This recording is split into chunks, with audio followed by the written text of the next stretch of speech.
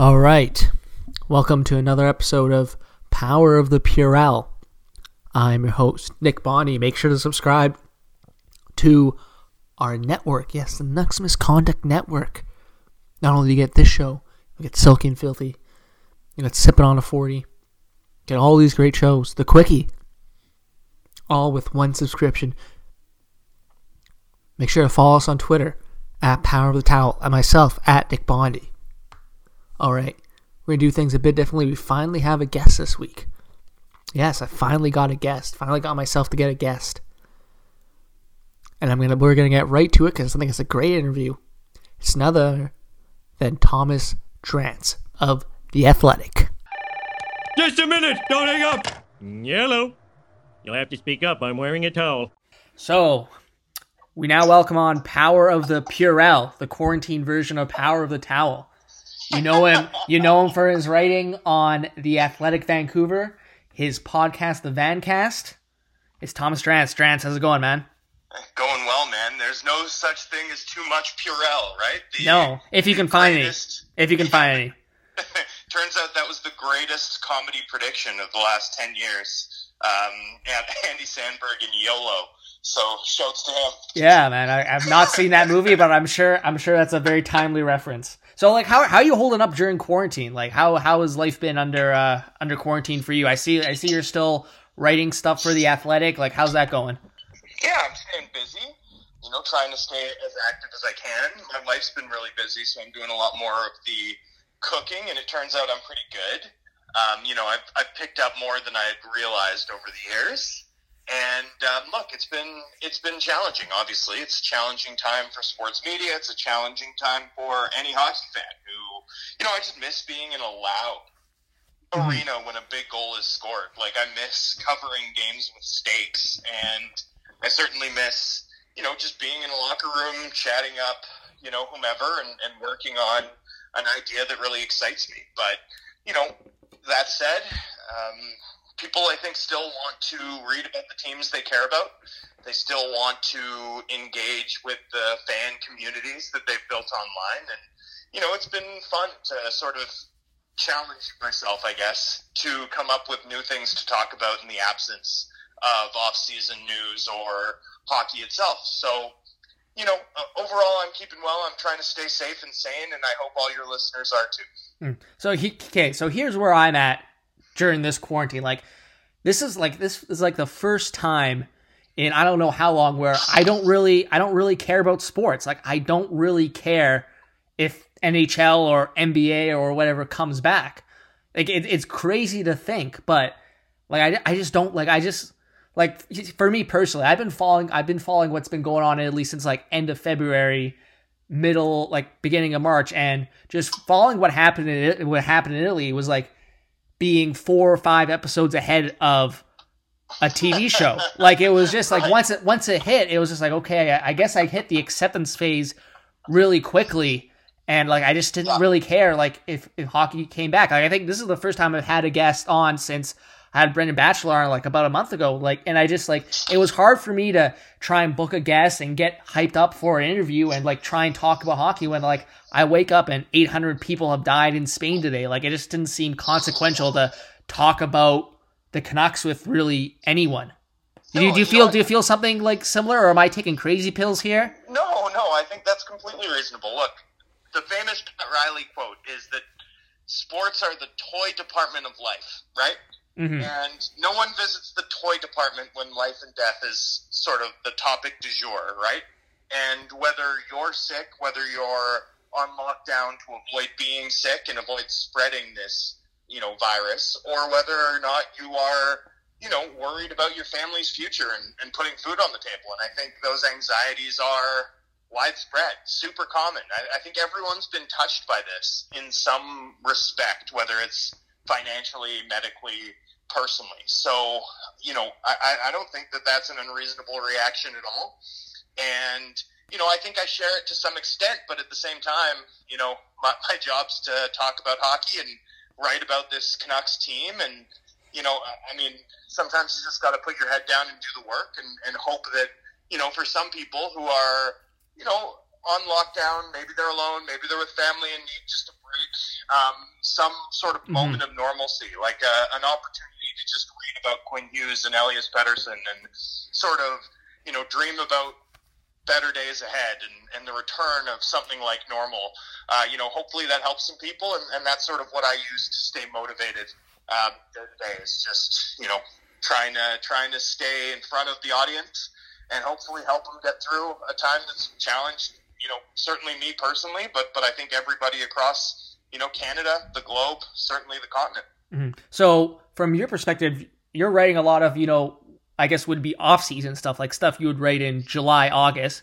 But at least if you were writing that in July and August during a regular year, you would know hockey's going to be back in October. So it's got to be weird for you to write about like Quinn Hughes and Elias Pettersson when it's like, well, is the season even going to be back? Yeah, I mean, and I think the other thing is in an off-season mode, even if it's the dog days of August, you have this. There's players still available. There's players still signing. Mm-hmm. There's arbitration hearings. There's teams over the cap and what might they look to do to offload some guys. There's a variety of sort of off-season tricks that I'm familiar with. And right now we sort of, from a coverage challenge perspective, we live in this moment where we don't know what hockey looks like. Teams can make some moves, but they're not really making too many. No contracts can be signed that start now. Trades can't happen. We don't even know what day the draft's going to be. All we know is that it's been postponed. There's no awards show. Certainly there's no, say the Canucks have missed the playoffs, right? There'd be things happening in the playoffs that I could use to write about what the team needs to do next season to be competitive and on, right? Like there's a rhythm and a predictability to the offseason once you've been through it a couple times that we lack right now because we're just in this sort of no man's land between the league actually making a decision on whether or not to play this season and the off-season sort of beginning. So, look, certainly from our reporter's perspective, it's a challenging time, but it's, a challenge can also be something that you take as a positive, and that's just sort of how I'm trying to look at it day to day, with more success some days than others. Mm-hmm. So here's a question that I feel like every podcast has to ask any guest when they come on, like at this point. When do you think hockey's coming back? Because it's just this whole, you know people within the NHL, and I'm sure you can give me like a fairly nuanced answer, but this whole idea, I'm just going to go off here. This whole idea of having like a whole season under quarantine in one location just seems like ridiculous to me. Like it just every vibe I get is like some weird hockey POW camp where you're sequestered in a hotel. You're forced. You can't go anywhere, and all you're doing is forcing them to go to a rink, play hockey, and then come back to a hotel. Can't see your family. Can't do anything. Just gotta hang out at a hotel. And I understand, like we in BC are doing a good job. But like some of these other places, like where are you going to put it where it's unaffected? Like I'm thinking like of my cousin right now who lived in New York. She's a research assistant at NYU. My uncle had to drive up all the way from Knoxville, Tennessee, all the way up to New York, pick her up and drive her back down. Like it's just wild out there. And the CBA is technically a 50-50 partnership between the owners and the players. Owners get 50% of the revenue. Players get 50% of the revenue. So the players get a sense of this as well. It's not like Gary Bettman saying, okay, we're packing up and playing 2 months in New Hampshire and the players have to go. They get a say. And if I'm a player, most of these players I assume are fairly financially secure. If I'm a player, I'm like, why do I want to leave my family for 2 months in the middle of a global pandemic to be stuck in North Dakota or whatever? Like, is it just, am I taking crazy pills here, or is it just ridiculous to expect, like, them to finish the playoffs under quarantine, some weird POW camp in North Dakota? So as I understand it, it's called the biodome approach. And the biodome approach would essentially be, every player, you move every player to outside the quarantined area that you'd ultimately be setting up, the biodome, as it were. Is it actually going to be a biodome? Because that would be actually pretty cool. Actual biodome. It's called a biodome approach. Oh, okay. Right? Which is the idea that everyone quarantines outside the biodome. You take deep cleaned, disinfected buses in.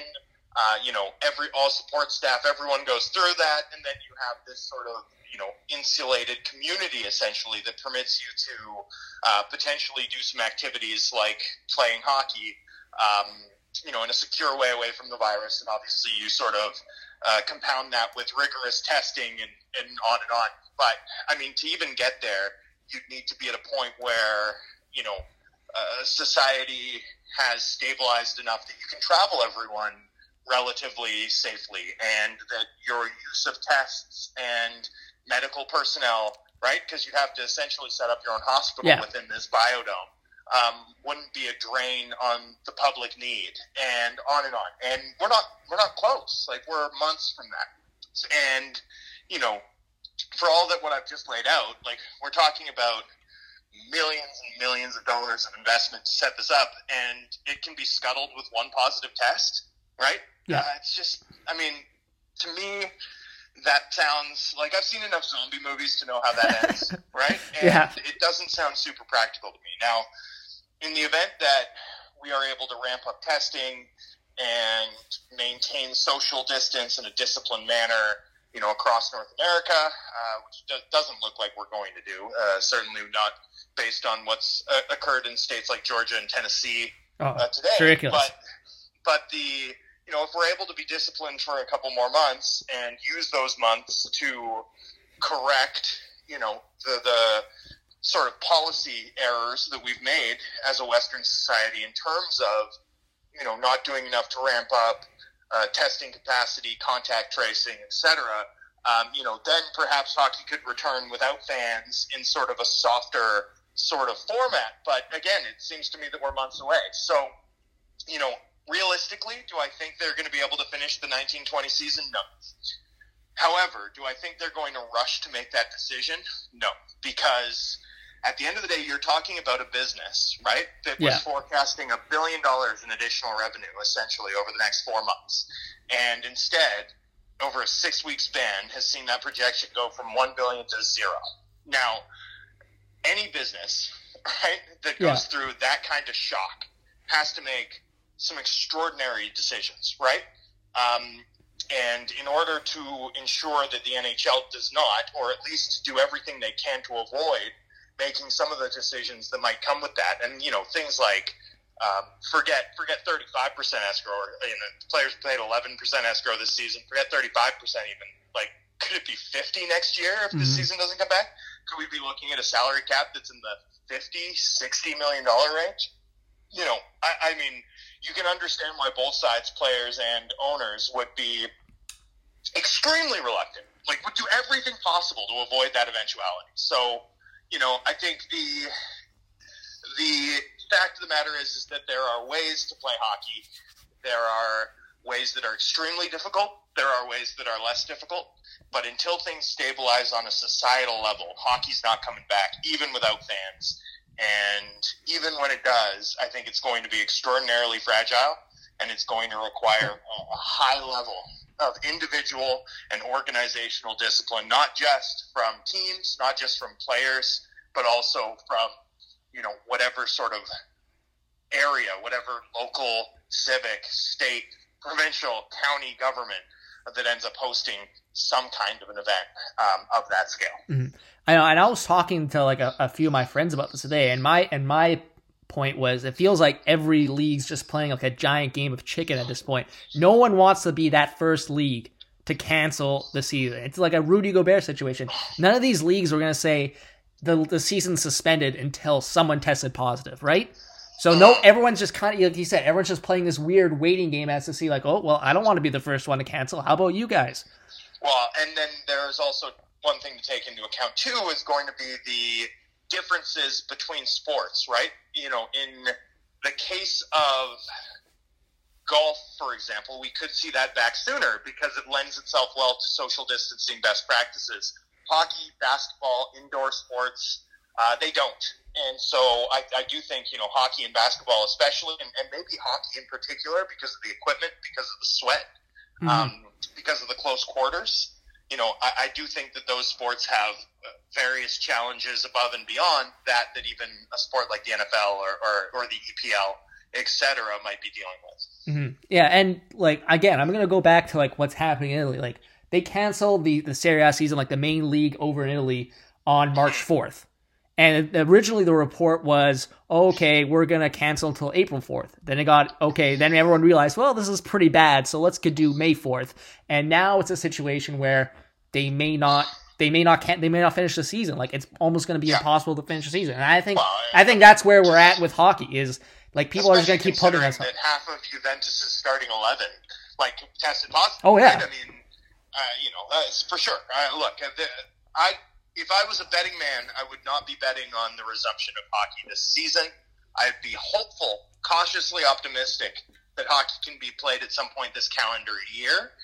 At which point, I would sort of be leaning toward an expectation that hopefully, maybe, the 2020-21 season can start with some delay, as opposed to the idea of a 19-20 regular season and playoffs being played. I mean, that is something I really don't see.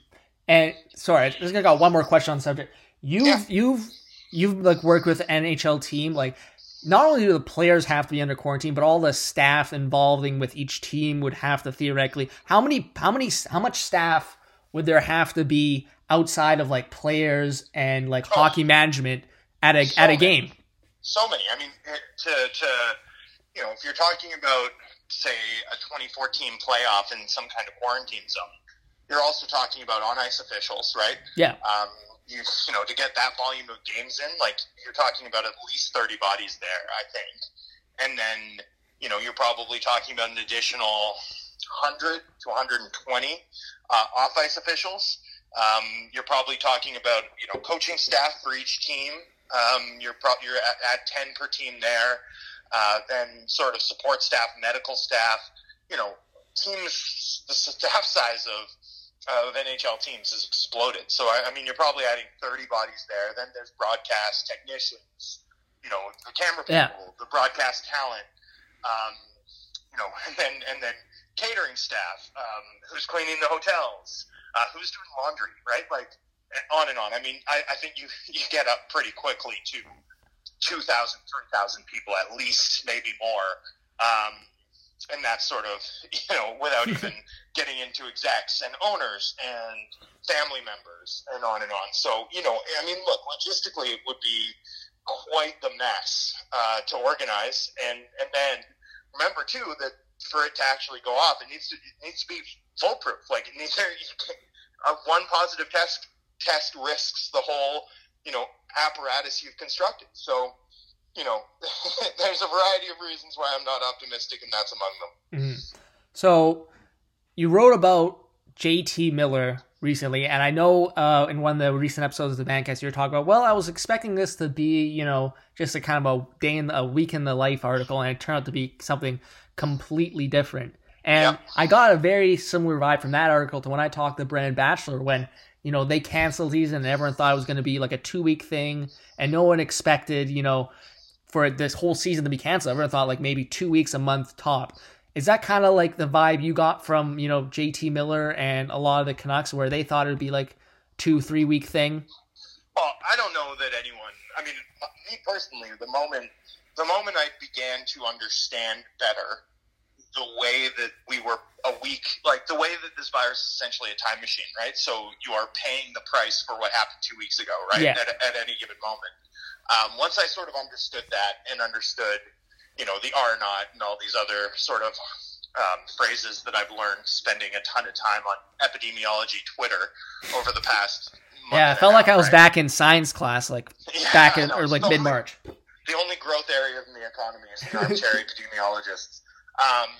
But look, once I sort of began to understand that, I didn't think this would be short. And so, I certainly don't think I shared that sense with Brendan Batchelor and with JT Miller. I think JT, for example, he was pretty caught off guard just because he was so, the week that I covered him anyway, it was 4 games in 7 days, right? It was play 22 minutes, rest, play 23 minutes, rest, play 25 minutes, rest, play 24 minutes, season canceled. He was blindsided. So, and I think a lot of pro athletes were. Like, you live in this bubble, essentially, where you're just focused on 2 points night in, night out. And I think a lot of people in pro sports who live like that, who, by necessity, keep it simple so that they can, have no excuses and just focus on the on-ice results. I think they were blindsided by it, just like, Western governments, most individuals. And, now I think there's a widespread appreciation for and understanding of the fact that we're, in a holding pattern with no discernible, obvious route out. Mm-hmm. Absolutely. So, sorry, I just want to get into a bit of your just overall career. When did you have your sort of come to Jesus moment when you said, you know what, this is something I want to do, writing about sports, covering sports, this is something I can do?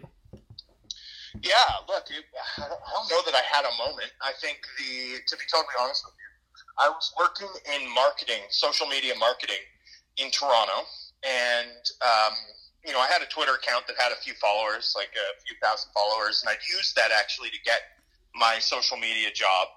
And, I was writing for the Vancouver Sun through their Pascagoula blog. Pascagoula at the time was the Vancouver Sun, and I was running Canucks Army, and, I was making some good money, like off to the side, just enough to make rent, essentially, back when I was in my early 20s and had a roommate. And, all of a sudden my company sold. The company I was working for got sold, and I got laid off. Huh. And so I had, some decent severance, and I had this steady income from my freelance writing. And rather than go back and sort of try and find a marketing job or something that, I could have done but didn't really interest me, I figured I'd give it a shot. Like, I'd just give it a go. And, the thing that stands out to me the most about the 5 or 6 months, this was right after the end of the 2012-13 lockout. So the end of February 2013, I'm laid off. And for the rest of that season, I was just like, look, I'm going to focus on writing every day and taking every opportunity I can and trying to maximize my freelance holdings and doing nothing but write. And I'm going to see if I can make this work. And I sort of gave myself a deadline. I said, if I don't have a full-time job in sports media by August, then I'll go back into the workforce, the traditional workforce. And so, I just grinded, man. Like, I just wrote, multiple times a day at just about every outlet. Like, I was writing for the Sporting News. I was writing for Vice Canada. I was writing for certainly the Nation Network. I was, pitching stuff to the Score all the time. I was pitching stuff, a variety of other places. I was writing for Dauber. I was doing the Sunday ramblings at Dauber. I was just writing everywhere and getting as much work in as I could and trying to improve as much as I could as a writer. And so I remember it was the 2013 draft. I go down to New Jersey, where the draft was at Newark, and that's, of course, the draft where the Canucks trade Corey Schneider. And I remember, just scrambling. Like, I was filing stories for like 4 different outlets. I just had an insane sort of load in terms of my workload. And my day completely blew up when the Canucks traded Corey Schneider, and that was also the year that the draft was all held in one day.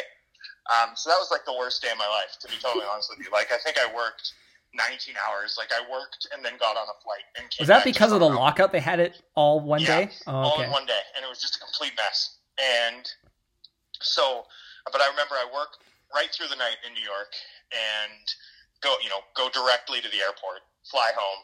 And when I landed in Toronto, which is where I lived at the time, I fell asleep, I passed out. And when I woke up, I'd missed a message. And the message was from the Score, and they were offering me a job to go work full-time as a news editor for them. So it all worked out. I ended up in a full-time role at the Score, worked there for 2 years, and then ended up going to Sportsnet, and then ended up going to the Panthers, and now I'm back in Vancouver covering the Canucks for the Athletic, which is really the dream. And, I couldn't be happier with how it's all turned out. Like, it's been a lot of fun. I've got to know some great people. I've had a really eclectic set of experiences that I think have prepared me really well for, all kinds of weirdness, like all kinds of odd situations. I feel like I have perspective to bring to all of them. And and that it's helped me a ton, like even over the last 2 weeks as I've sort of adjusted my own content operations for this sportsless world.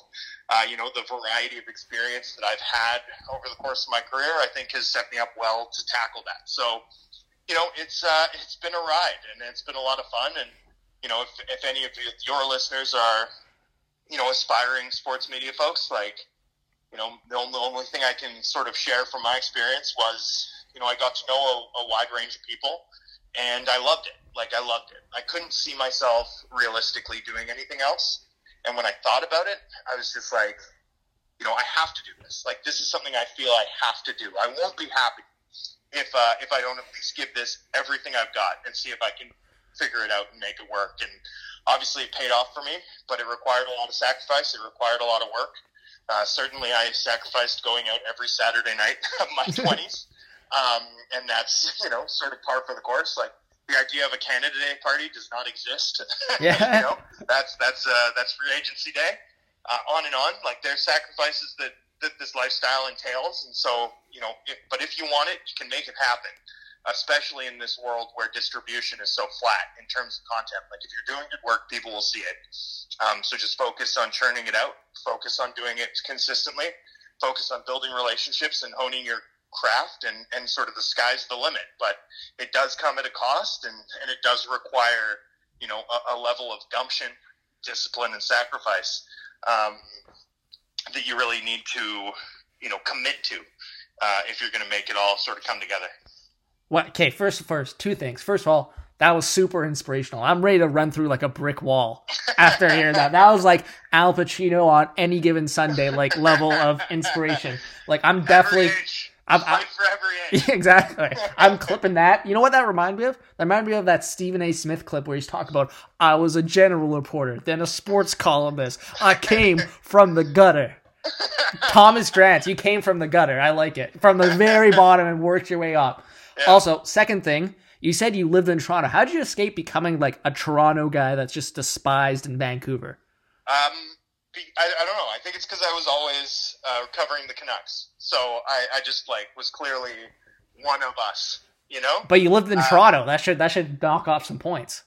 Yeah, and look, I get some shit for my Raptors fandom and my Blue Jays fandom from certain segments of Canucks Twitter. But look, I mean, I think at the end of the day, there's a lot of Vancouverites who move on, do other things, and I just think that. I don't know. Honestly, I don't know. At the end of the day, I'm not really sure. I think that because I'm from here, because I was interacting so constantly with the Vancouver sort of side of hockey Twitter and news Twitter, I sort of escaped the tar that often comes with being a resident of the Six. Yeah, so before I ask you about your time being Panthers PR guy, which I'm really interested in, I want to ask you about your book, 100 Things Canucks Fans Should Know and Do Before They Die. I remember reading it when it first came out. I loved it. It's by you and Mike Halford. How much did you write, and how much did Mike Halford write? Like, be honest here. Yeah, was it an even 50-50 split, or was it like a bit more for you? No, I'd say it's like 85-15% me. That's why you got first billing of exactly. Yeah, I think it's alphabetical. But what happened is I was nearly finished the book when the Panthers approached me. Oh, okay. And I didn't think it was appropriate in my sort of role as a public-facing exec with the Panthers to be promoting a book covering another team at the same time. So I went to the publisher and I said, look, you can still have my work. So long as we bring a co-author on to finish the project, because this Panthers job's going to demand my full attention, and to handle the promotional side of the contractual obligations that I've agreed to. And they said that was fine, and so I approached Mike, and Mike sort of took that on, and did a good job finishing up the book. And I think his chapters are probably much better than mine, to be honest. Which ones are his chapters? Most of the ones toward the end. Oh, okay. But look, he did a great job, and he's the best. I mean, I've always enjoyed working with Mike Halford. I've always enjoyed talking with him on the radio, and he really did me a solid helping me with the book. And I think he's a great collaborator in all respects. Like, he's the best to host radio with. He's the best to guest on radio with. He's a great guy to drink with. Great guy to write a book with. So, no, look, I'm really proud of that. You've done everything with Mike Halford. Drink, write a book, radio. Yeah, I have a lot of regard for him. I think he's a great guy, and I really appreciate him doing me the solid that he did, finishing that book and taking it on. And it was a lot of fun. I'm really proud of the work. Ultimately, I still sort of look back on that fondly, and enjoyed the challenge. And I'm hopeful that maybe the Canucks can, make some noise here. Like, I think if the Canucks make some noise here in the playoffs at some point in the next couple of years, I'll be able to update the book and sort of do a reissue, and update it with some Pettersson stories and some Hughes stories, sort of maybe finish the project that I sort of had to abandon about halfway through, and hopefully that sort of time comes to pass, not just because that'll mean A, hockey's back, and B, the hockey that Vancouver fans are watching is interesting. But also just because, abandoning something I worked that hard on, that close to the finish line, was certainly not an easy decision for me to make. So what part of researching this book did you look back and think, like, damn, how did the Canucks even exist, like, from this situation? Like, because I remember reading the book and there were so many ridiculous, like, stories, especially from the early days, like the first 20 years, like the 70s and 80s. Yeah, look, it was a different time, right? And some of the stuff that I found most fascinating, I think, was like how it was a wild west in terms of player acquisition out of the fall of the Iron Curtain, and everything that sort of happened with the Makarov, Krutov, Larionov lines, and the Pavel Bure stories. I mean, I found that stuff completely fascinating. So cloak and dagger, the Illich plane flying to meet guys after they've sort of faked being brain dead and bribed doctors and on and on. I mean, just tremendous stuff. And then the Canucks in the 70s, I mean, that was just an unmitigated shit show the whole time. So, look, a lot of fun to learn about that. And when I think back to writing that book, what I sort of look back most fondly on was, doing the research in the stacks and biking out to Etobicoke from downtown Toronto and just kind of setting up and doing the research. And then I spent 3 weeks in Salt Spring, sort of ensconced, just drinking dark liquor and hitting the beach on occasion for a break. And that's where I really did the bulk of my work, and, a variety of fun conversations that, with major Canucks figures of the past that I find illuminating, that I still sort of draw on, and that I think gave me a really well-rounded understanding, much better than I had prior to writing the book, about sort of, some of the roots that this team has and how that continues to impact them, and sort of the, perception in this city of the franchise, even among fans who don't actually know some of the stories, like some of the attitudes, some of the mores have still trickled down. So, look, I had a lot of fun composing that project, and it's still something I'm really proud of. Absolutely. So I want to talk about a bit of your time with the Florida Panthers. Now, before I get into your actual, like, how you decided to take the job, recently on an episode of Silky and Filthy, fellow show on the Next Misconduct Network, Kyle Bauer and Trevor Beggs, they did not mince words on the Florida Panthers. They went off on the Florida Panthers, and as the only kind of guy I know who's connected to the Florida Panthers, I'm going to give you an official chance to rebuttal on this. Okay, so well, I didn't hear it, so you'll have to summarize. No, okay, I'll quickly summarize. So essentially, they just ripped on the Florida Panthers and said they should move to Nova Scotia. Your thoughts? Well, Nova Scotia, I don't think, has the corporate base necessarily to support NHL hockey. But look, Nova Scotia is a great spot to visit. Obviously, they're in my thoughts today, based on the tragedy that happened there in that province yesterday. Just unspeakable. And, I mean, just a great hockey place. I've seen some Mooseheads games in my day, after hitting some split rope power hours. But I have nothing but love for Nova Scotia. That said, the Florida Panthers, they have some arena trouble, but I think the importance of the Miami market, the Miami television market, the Tri-County area.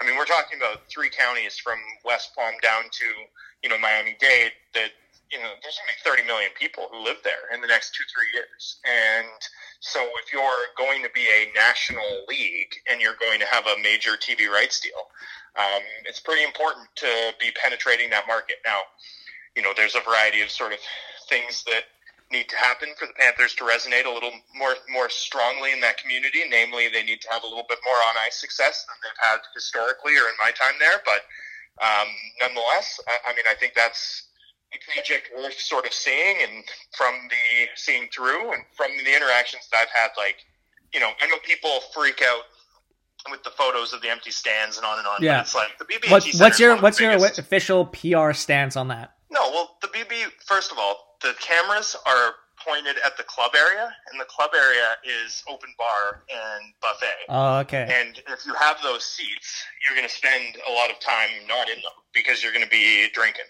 and watching on the screens up top and socializing, and that's kind of what that experience is about. So it always looks worse on TV than it is in fact. Like, you know, at the end of the day, you know, there's no papering. Like, really, the fact of the matter is that the Panthers draw solidly like 15K attendance on the weekends and 10 on weekdays.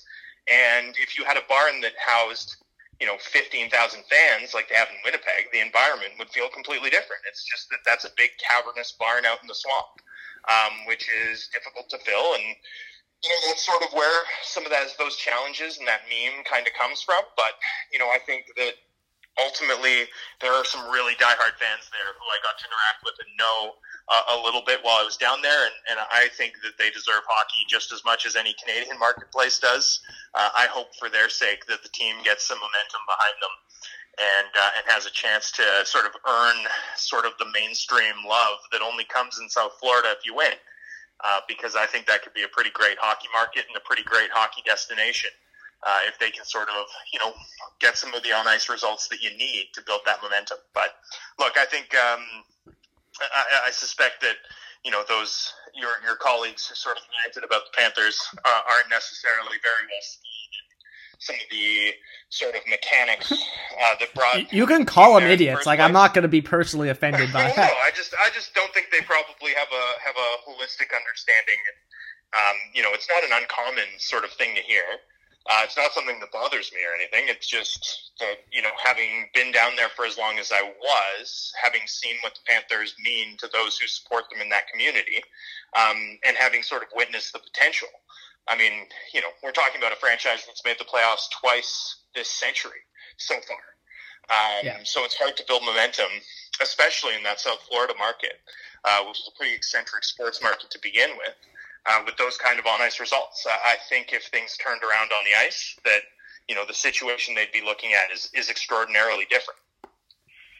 Absolutely. So, how did you end up taking the job? Like, what intrigued you about becoming like a public relations guy with the Florida Panthers of all teams? And what's maybe one thing that surprised you about being behind the scenes of an NHL team that, as a fan or even a journalist, you didn't really, you know, think about?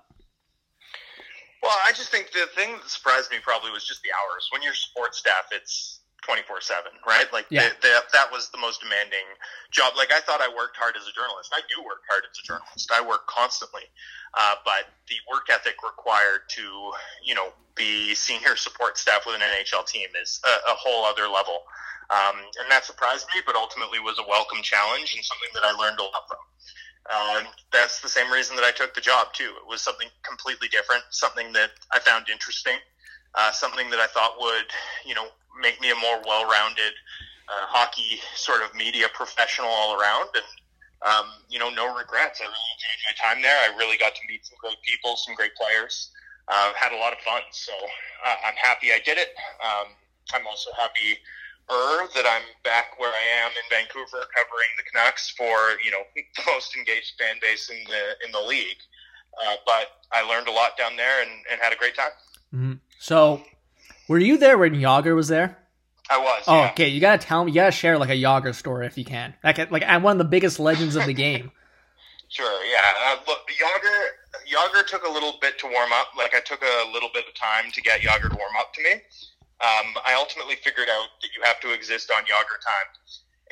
And once I understood what Jágr time was and how to respect it and play by those rules, he was actually one of the easiest guys to deal with ever. So, look, he's an absolute beauty, hardest working guy I've ever seen.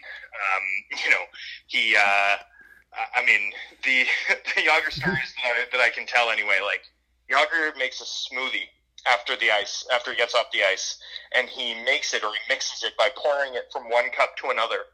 And one thing that you need to like understand about Yager time is like his mixing time is like time he doesn't want to deal with you. And so there would be these times where he'd sort of see my shoes because I'm standing by him, and I need him to talk to like X national reporter or BBC reporter or LA Times reporter. Like Yager drew in more media than your average bear for obvious reasons. He's absolute beauty, like you said. Yeah. So, but he's just doing that, and you just kind of have to wait him out. And once you wait him out like once you wait him out for something really long, and I remember there was a particular media ask that I waited like a really long time to get him to fulfill on a practice day when we were in San Jose, and he, I guess, appreciated it, and so he was like, "Let's go for sushi."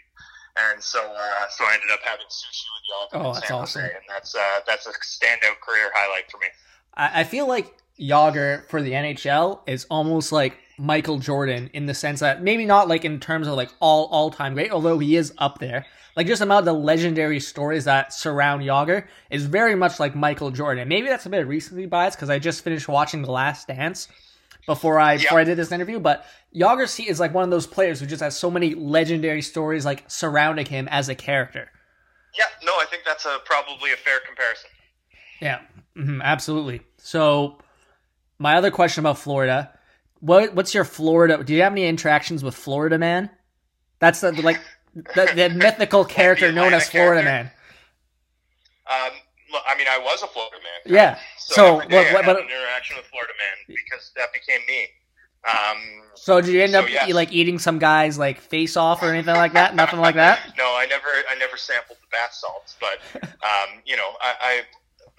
mean, look, Florida's a great spot. Honestly, it's a beautiful place. Like, I had a place with a view of the Intercoastal, and waking up and just enjoying the sunshine every day. I mean, that's something I definitely miss, especially on the 45th consecutive rainy day in February in Vancouver. So, I honestly have nothing but good things to say about Florida generally. And I really enjoyed my time there, and despite being a Florida man for 2.5 months, I never felt the urge to do anything crazy like drive my car into a Wendy's. But yeah, you didn't blow a .339 and then get a DUI in a golf cart? Well, and so the Florida man thing, though, it's because of the sunshine laws. Florida discloses arrests with a level of transparency well above and beyond that of a routine state. So what news editors and reporters and on do on slow news days is you just go and check, as a result of the sunshine laws, the arrest log in Florida. So it's not necessarily that there's actually crazier stuff happening in Florida than there is on average, although there probably is. It's actually just a result of the Florida sunshine laws that has sort of made that such a popular news and information meme over the years. See, I wanted it to be sort of like like they did in Atlanta, where Florida man's actually just one person, just doing all this crazy shit. I mean, look, that was a hilarious formulation, but no, I unfortunately, it's actually just the result of a uncharacteristically progressive public policy. Mm-hmm.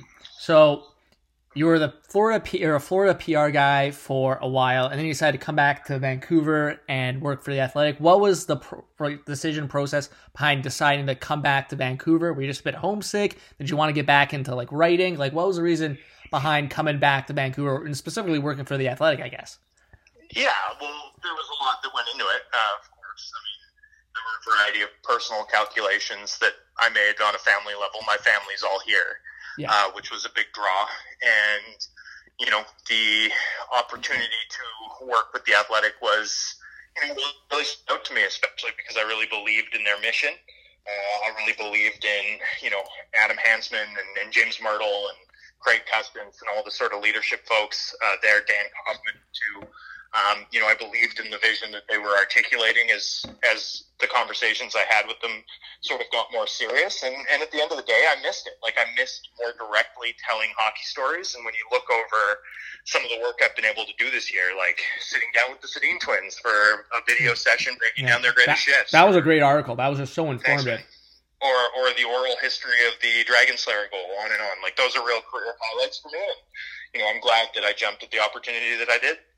Mm-hmm. So, sorry, I'm just eating my hamburger right now. Homemade, by the way. It's delicious. Good for you. Sorry. What's been your biggest, outside of those 2 articles, like, what's been your biggest highlight working for the Athletic so far?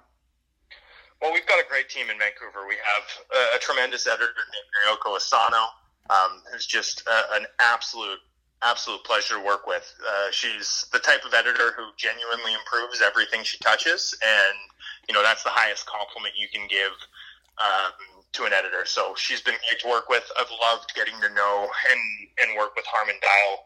I've had a great time doing the Vancast with JPAT, and of course, being with TSN 40 and getting a chance to host with the afternoon guys and the morning guys and being a regular. And then at the end of the day, like, the thing that I enjoy the most is just the day-to-day banter in this market that's just relentless. Like, it's just a relentless hockey market. I imagine it's not the same in Florida. No, it's not. And it's not the same anywhere else. Nowhere else is the same. And the unique pattern and the passion and the knowledge base of this fan base in this hockey market is unrivaled and just the best. Like, it's just so much fun. And so to cover this sort of exciting young team, it's a flawed team still. There's work to be done. But to cover guys like Pettersson and Hughes and to get to do it for these hockey fans and get to engage with that daily and to do it, at an outlet and for a subscriber base built by, Jason Botchford, who was my close personal friend before his untimely passing almost exactly 12 months ago. To do it for that audience especially is an honor, a privilege, and a responsibility that I've really enjoyed, that I've really taken seriously. And honestly, it's just been the most fun year that I've had from a professional vantage point, at least until 6 weeks ago when the world kind of shut down. So I got to ask you, since you brought up about Jason Botchford, now I talked to one of fellow guests of the show, Harman Dial, Bodie Genius. I want to ask him about what Jason Botchford meant to him, and he had obviously nothing but great things to say. Did you have a sort of a similar relationship with Botch that Harman did? Like, would you say it's similar or like very close in terms of like professionally?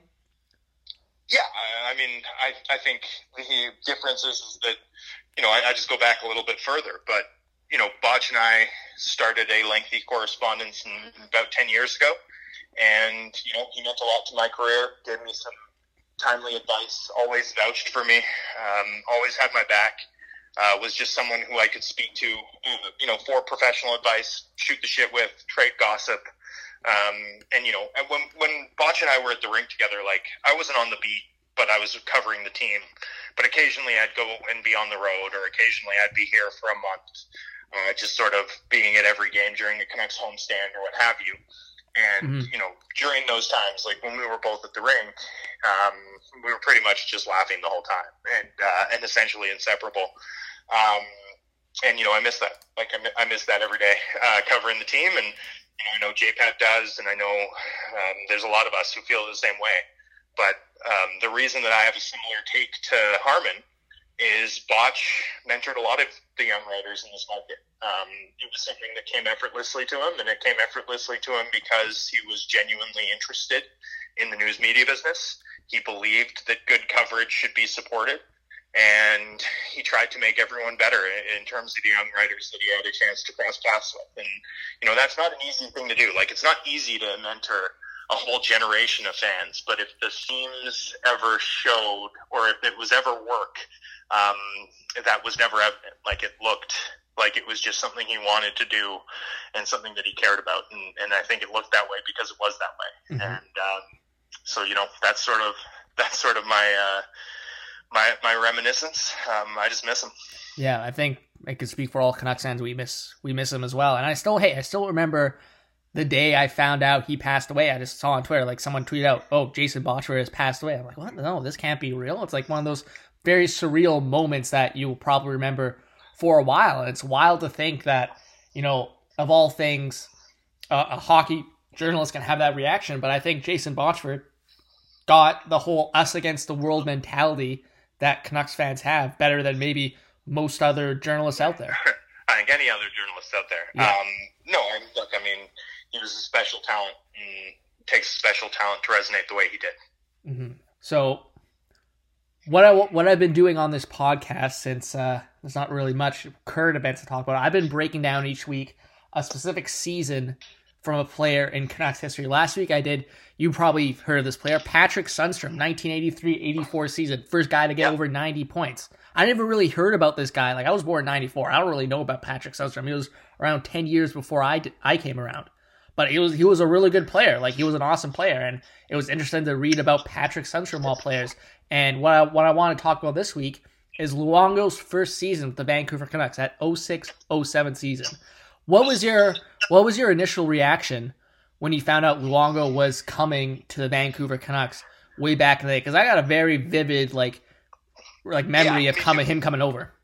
Me too. I mean, Luongo was the biggest name in goaltending likely to move, and he was the sort of player that the Canucks had never had, and he was a superstar. Like, he was a super duper star, and he just cemented himself as that with I think it's a 917 over 76 games with the Canucks that season, and then he had a ridiculous 940 in it must have been 13 playoff games, including the double OT or the triple OT shutout win against the Dallas Stars to sort of open that series, the first round series win. So, you can't play much better. You really can't. And, as I sort of look back, I like to do some revisionist history, but it's fun to look back at a season like that and update it with what we know now about human performance, right? Because at the time it was just there was this idea that you were the workhorse starter, you went every night. And now we know about, fatigue and goalie workload and managing that workload and how goalies sort of atrophy when they play back-to-backs and on and on. So, when I look back now to that season, I sort of wonder, could Luongo have been even better in the playoffs if he'd played 15 fewer games that season? Where could his save percentage have been, considering how dialed in and locked in and completely dominant he was, if, he'd sort of existed in a world where a priority of the organization had been to limit him to 55 starts? How many more games would he have played? How much better would his hips have been for longer? Because he was still in good shape when he retired. It's just that his, hips and his body were sore all the time, right? He just couldn't do it anymore. And so, you wonder those things when you look back at it in retrospect, because the gargantuan workload that he held down that season was probably more than any human being can actually sustain, at least in terms of putting in consistent elite performance. That he managed it anyway is especially playing a demanding technical style that he did in that butterfly. It's an absolute marvel and just a testament to a great, dedicated athlete in person. Absolutely. You said, would the Canucks have made a bigger run if he played 55 games? Would they have even made the playoffs at all if Luongo only played 55 games? I remember my visceral memory of that season is the Canucks couldn't score, so they would have to rely on Luongo to bail them out, and every game would be 2-1. I don't know if the numbers really back me up on that, but that's my searing memory. They just couldn't score. Absolutely. Yeah, no question. And that's a fair thought, but I'm just putting it out there that with what we know about goaltending performance now, you would never play a goalie 70+ games now. That just wouldn't happen. No. And Luongo got blasted as he went along in Vancouver for playoff performance, even though his career playoff save percentage is identical to his career regular season save percentage. But the fact of the matter is that as he started to hit games 85 to 90 a season, you started to see a pattern with him where he'd either be lights out and give you a shutout or 1 goal against on 40 shots, or he'd give up 4, right? His consistency, that the 2-goal game disappeared from his arsenal once he played 85+ starts. And that obviously had consequences for the Canucks in the second round a couple of times, and then the Stanley Cup final in June, the one year they actually did manage his workload. So, again, I just think it's one of those things where you look back and you wonder, with all that we've learned about human performance over the last 10 years, would the Canucks have been even more potent during their glory years in the postseason if Luongo had maybe been managed in a more modern way? I think that's a great what if, something that I've certainly spent some time thinking about as I consider Luongo's Vancouver legacy. Mm-hmm. So here's my memory of when Luongo got traded. So do you remember the 2006 trade deadline? I remember it very well.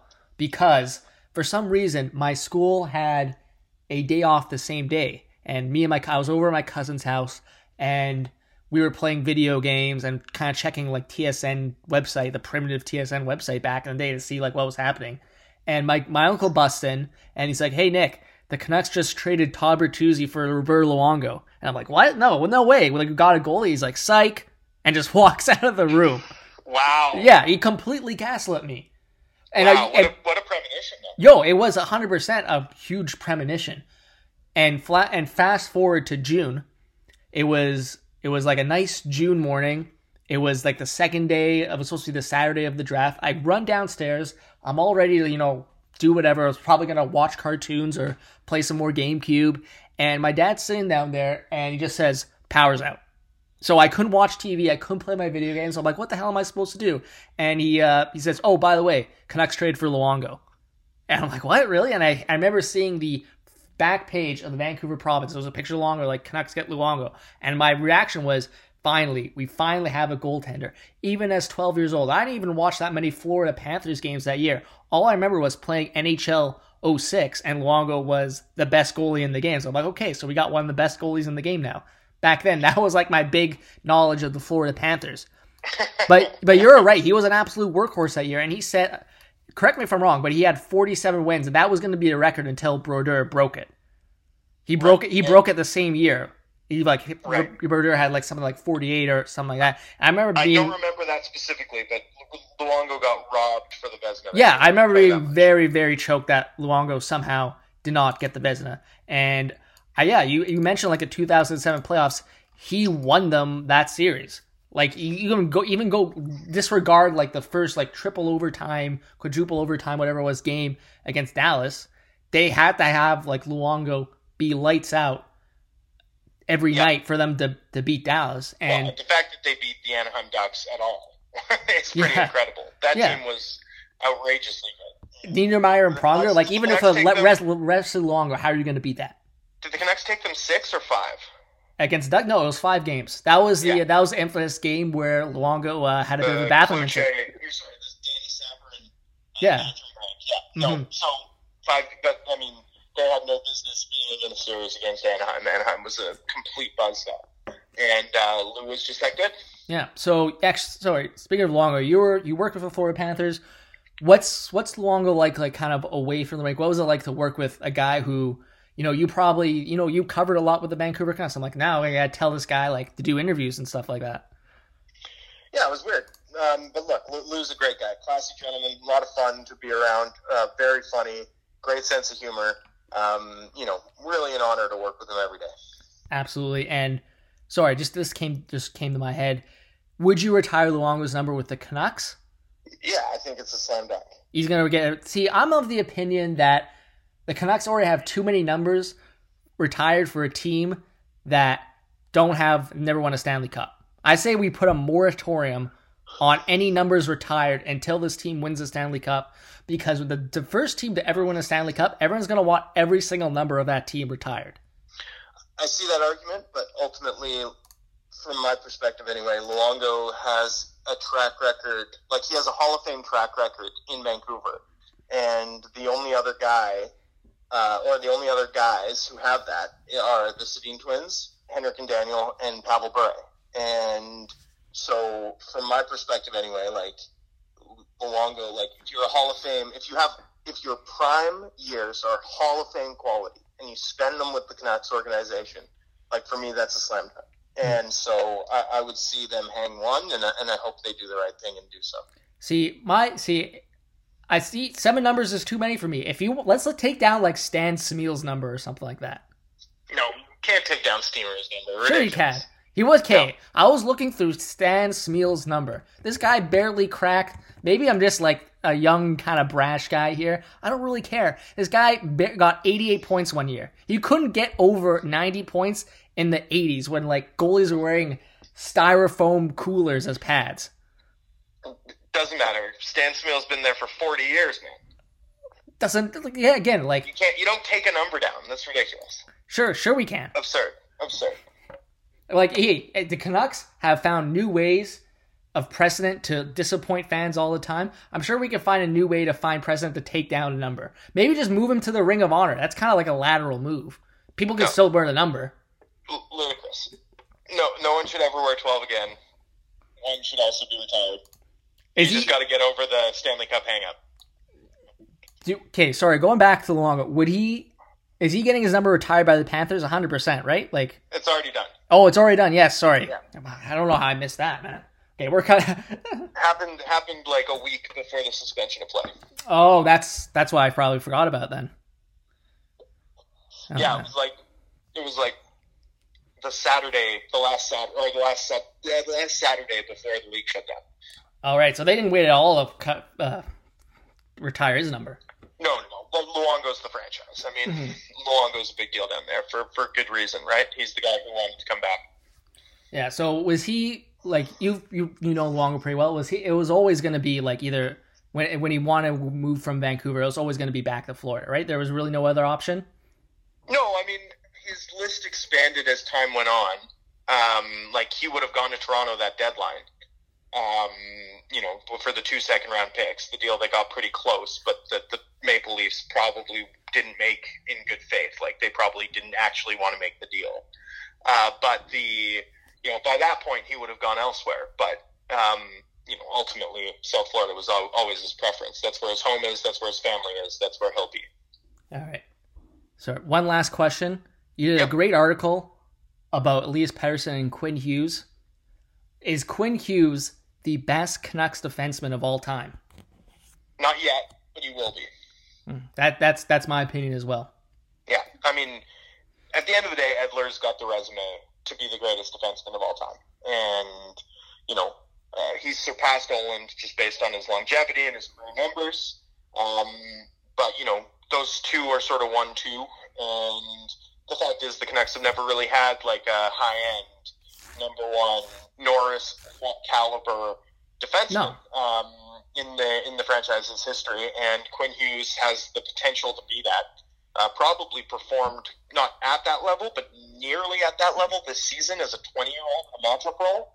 Pretty incredible stuff from a pretty incredible young player. A lot of fun to cover him this year. Yeah. I think, I'm excited for Quinn Hughes' prime. I think it's smash Edler's prime. Like you said, the Canucks have never had a defenseman like this who can legitimately contend for Norris. Right. Well, look, Edler's career he had 50 points once, right? Or 49 points? Yeah, he had 2012. He had that was his big offensive year. Right. And Quinn Hughes surpassed it this season. I mean, Quinn Hughes probably would have hit and set the record, the all-time record for Canucks points by a defenseman this season, if the season had played out over 82 games. So, I think the ceiling and potential for him to do it and to do it relatively quickly is evident, obvious. And there's, I suspect anyway, from watching Hughes play, that he's kind of just scratching the surface of what he's going to ultimately be able to do in his prime years. Absolutely. Well, Drance, it was great to have you on. Thanks for doing this. Yeah, my pleasure, Nick. Thanks for having me, man. Yeah, no problem. Talk to you soon. Cheers, bud. All right. Take care, man. Bye. Okay, so what I want to talk about for my binge recommendation this time is a movie that is not that old. It really isn't. It's only about 10 years old at this point. I was watching it the other night on Netflix. Haven't seen it since it came out. And that's The Social Network. The Social Network, the movie about how Facebook was made. Now, I was watching it the other night, and it still holds up. I would say it's probably the best movie of the 2010s. Is that what we're calling this decade? The 2010s? Yeah, I guess we're calling it the 2010s, alongside Get Out. Those are the two best movies, I think, of this past decade. And if you look at a lot of lists of the best movies of 2010, it holds up. It's like right around there. Best movies of 2010. Yeah, a lot of them put The Social Network right up there. It was actually, this movie was really critically acclaimed at the time it came out. I didn't realize it until doing a little bit of research for this segment. But it was nominated for 8 Academy Awards. Didn't win for any of the major categories, but yeah, this was a really highly acclaimed movie. Jesse Eisenberg is obviously Mark Zuckerberg. You have a young Andrew Garfield, as Eduardo, forget his last name, I think his name's Saverin, kind of the co-founder of Facebook. It's about the lawsuit. It has the lawsuit kind of coming back and forth, and it goes to flashbacks about how they made Facebook. At the time, you think this is a over-dramatization of Mark Zuckerberg, what he's actually like. But if you look in hindsight, it actually, this is probably a lot like what Mark Zuckerberg is like, knowing what we know now about Mark Zuckerberg. He's portrayed, as this guy who's kind of aloof and is just concerned about Facebook and growing Facebook. He doesn't see the ramifications. It could be a bit cold. Yeah, I think they portrayed, looking in hindsight, what we know now pretty accurately about Mark Zuckerberg. I mean, this is like, and what I want to talk about is I would love to see a sequel somehow to this movie. I would love to see, knowing what we know about Facebook and Mark Zuckerberg, I would love to see a sequel for this movie. I don't know how they get it done. If you didn't know, Social Network's actually based off a book. So, I don't know, there's enough knowledge about, what's going on with Mark Zuckerberg and Facebook since then. You don't need to base it off a book, but yeah, I would love to see a sequel to this movie. I don't know what we call it, Social Network 2. But yeah, I would say out of all the movies that have come out recently in the past decade, this is like top the list for me. You have also, of course, Justin Timberlake's in there, Sean Parker. And you can talk about him like he got busted, and guess what? He turned out well. He was one of the major investors in Spotify. So he's doing pretty well for himself. Of course, he probably owns a bunch of shares in Facebook as well. He's doing pretty well for himself.